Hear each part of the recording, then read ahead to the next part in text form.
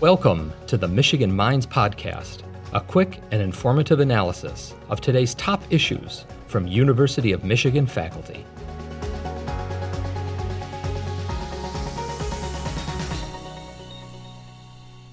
Thank you so much for joining Michigan Minds. I'm really excited to talk with you today. So can you start by introducing yourself and sharing a little bit about your role at the University of Michigan? Sure. Thank you so much for having me. My name is Srijan Sen.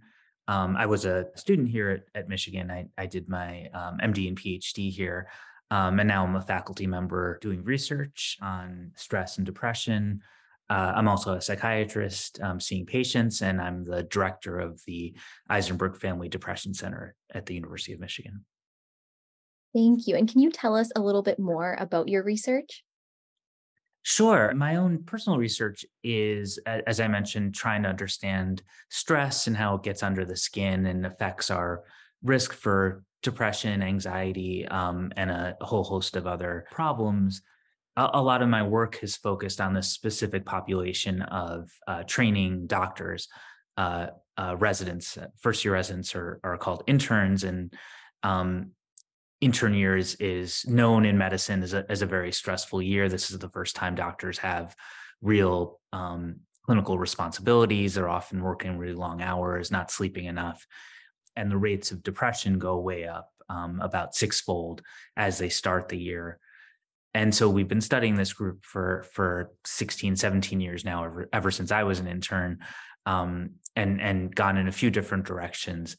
The hope is that studying this group will not only help training doctors, but this is a relatively unusual population where we know that there's a group that's relatively healthy, but then will experience a major stress. And so we can follow them as they go through the stress and hopefully understand more broadly how stress affects us and how different people react to that stress with depression, anxiety, or other problems. Thank you. Data from the intern health study based at the Michigan Neuroscience Institute and the Eisenberg Family Depression Center demonstrated how the more hours someone works each week in a stressful job, the more their risk of depression rises. Can you tell us more about this research and the relationship between hours worked and risk of depression? Yeah, I'd be happy to. I think broadly what we're interested in is trying to understand the primary drivers of depression and poor mental health in different populations.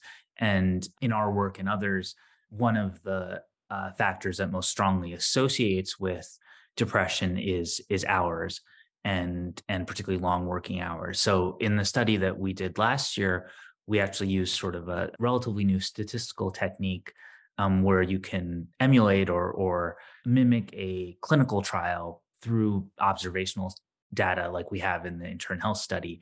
In doing that, see what people's depression would be like if you actually assign them to work 30 hours, 40 hours, 60 hours, 100 hours in a week.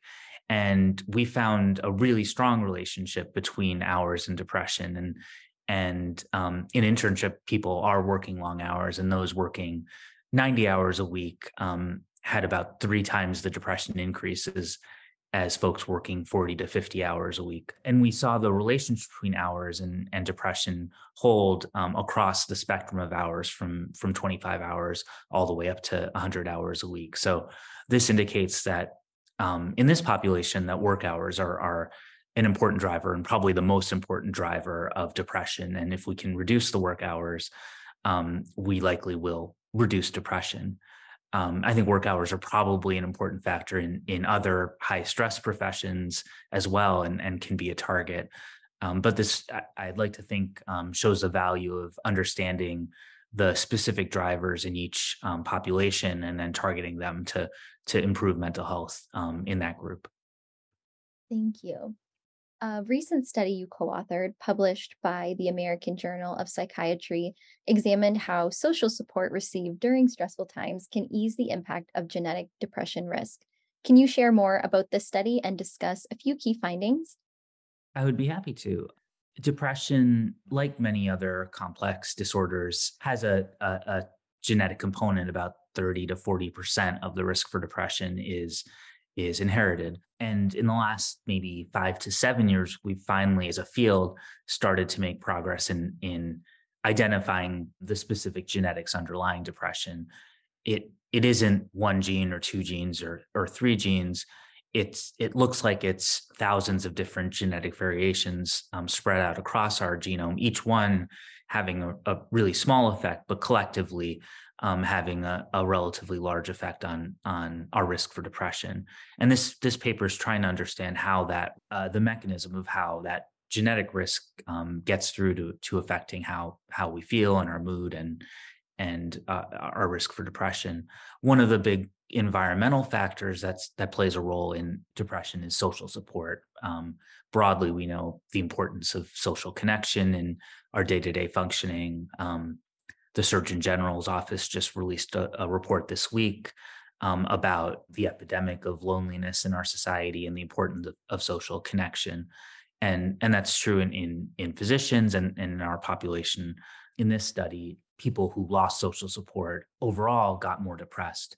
What we found was an interaction between the genetic risk, and here we used what's called a polygenic risk score, sort of adding up across the whole genome for your depression risk. And we saw in conditions of poor social support, when people lost a lot of social support, the relationship that we would expect, that people at high polygenic risk for depression were much more depressed and had many more depressive symptoms than people with a low polygenic risk score for depression.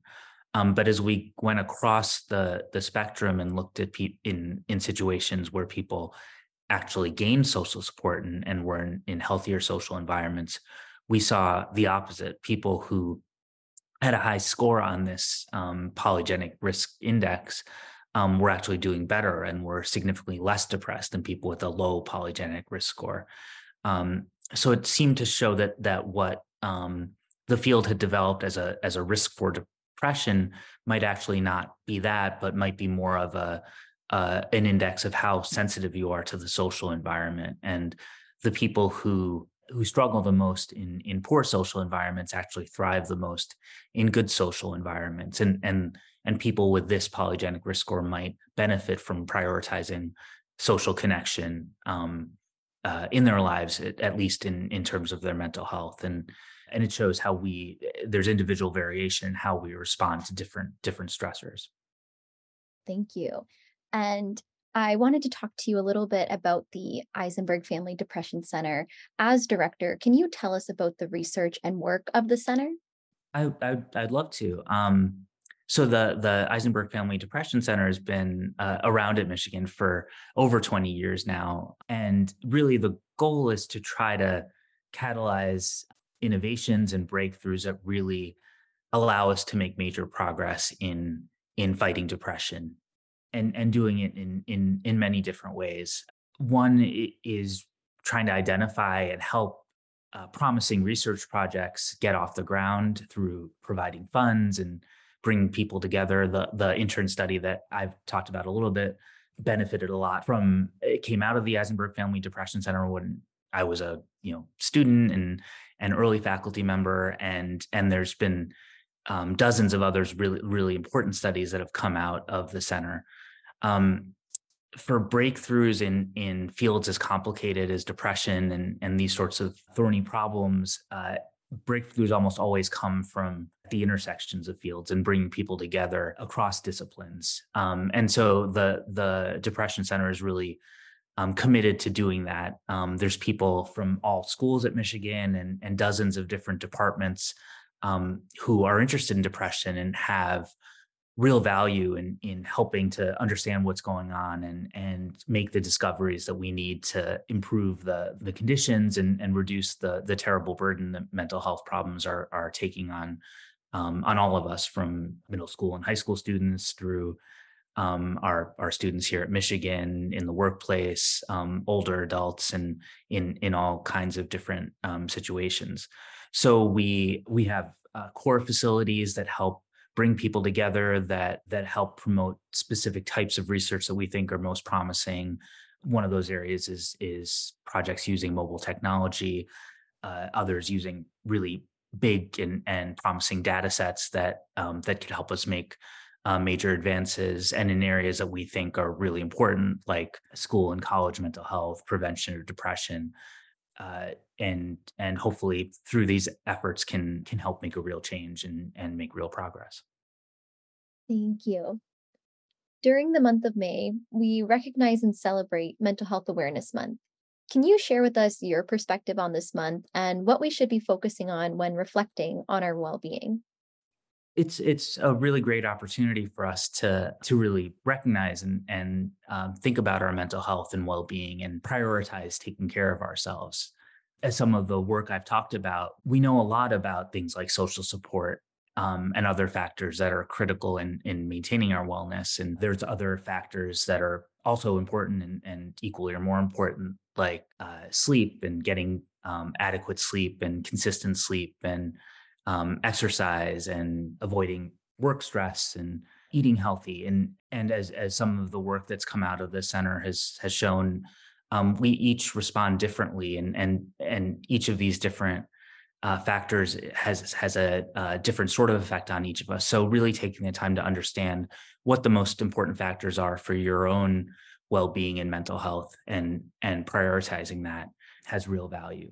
It's also a real opportunity to talk amongst ourselves about mental health, and share with others if we're struggling, and helping others who might seem to be struggling. And we should be doing that all the time. And this is a great reminder to do that and do that more. And often great conversations really come from reaching out, even if it seems awkward or uncomfortable at first. Thank you. And do you have any supportive or educational resources you would like to share? There's a lot of great resources out there on our website at the depressioncenter.org. There's a lot of great information, and specifically a depression toolkit that has incredible information on self-help and getting help, and some of the factors that I've talked about in maintaining well-being, and making sure that we're prioritizing our mental health. Wonderful. Thank you. And as the podcast comes to a close, we like to ask our faculty experts one thing you hope listeners remember from our conversation today.